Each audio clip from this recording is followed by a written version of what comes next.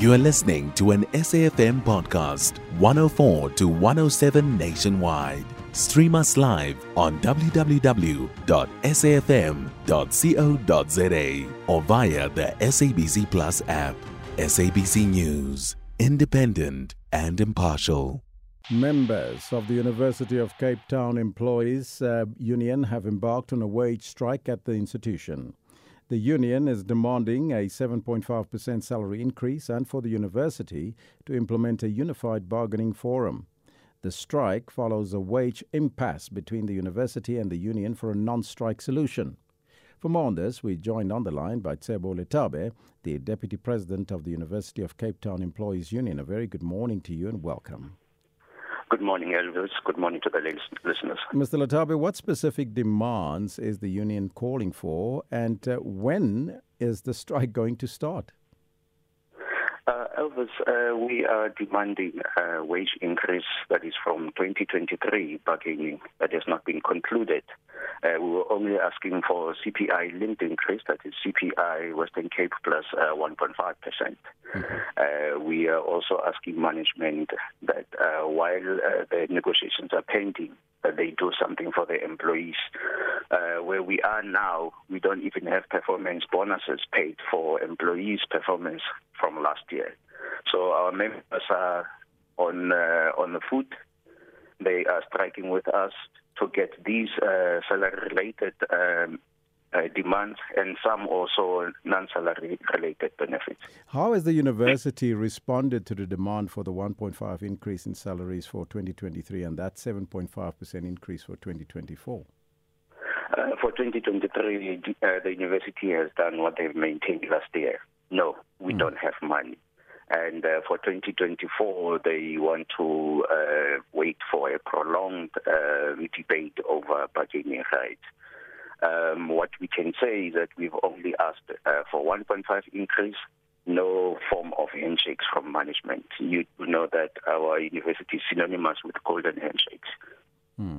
So how is this strike, the ongoing strike, affecting the academic activities at the university?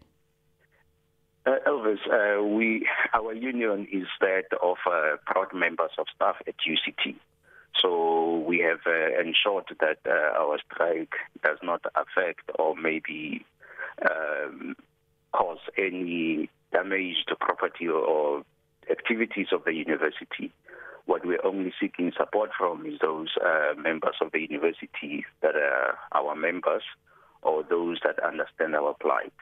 So part of university activities are doing well. Others, particularly with continuing registration, they are hampered. But the management is still taking a blind ear. Can you also elaborate on the union's call for a unified bargaining forum and how it aligns with the university's current negotiations for academic and past staff? You're putting it right. The past staff and academics are not treated fairly on campus, and that's one of our key demands that we need at the end of that apartheid. The academics are represented by Academics Union, and while past staff have got three unions, UCT Employees Union, Titawe, and now, who are fighting for a space. You know, unions are political space. But then what happens is that the university has seen it fit that they will negotiate separately with the academics and not even put them in one pot where we can negotiate common interest issues. So those are the kind of things that we are fighting for. But as you can put it, academics union negotiations are close to completion. Okay, if it's close to completion, how does the union plan to resolve that issue of the university's refusal to waive the no work, no pay principle? And why is that considered non-negotiable? We fail to understand, Elvis, because as we have said it in the past in the media, is that our strike began on Thursday. And on Thursday, we only start for 2 hours and the subsequent day as well.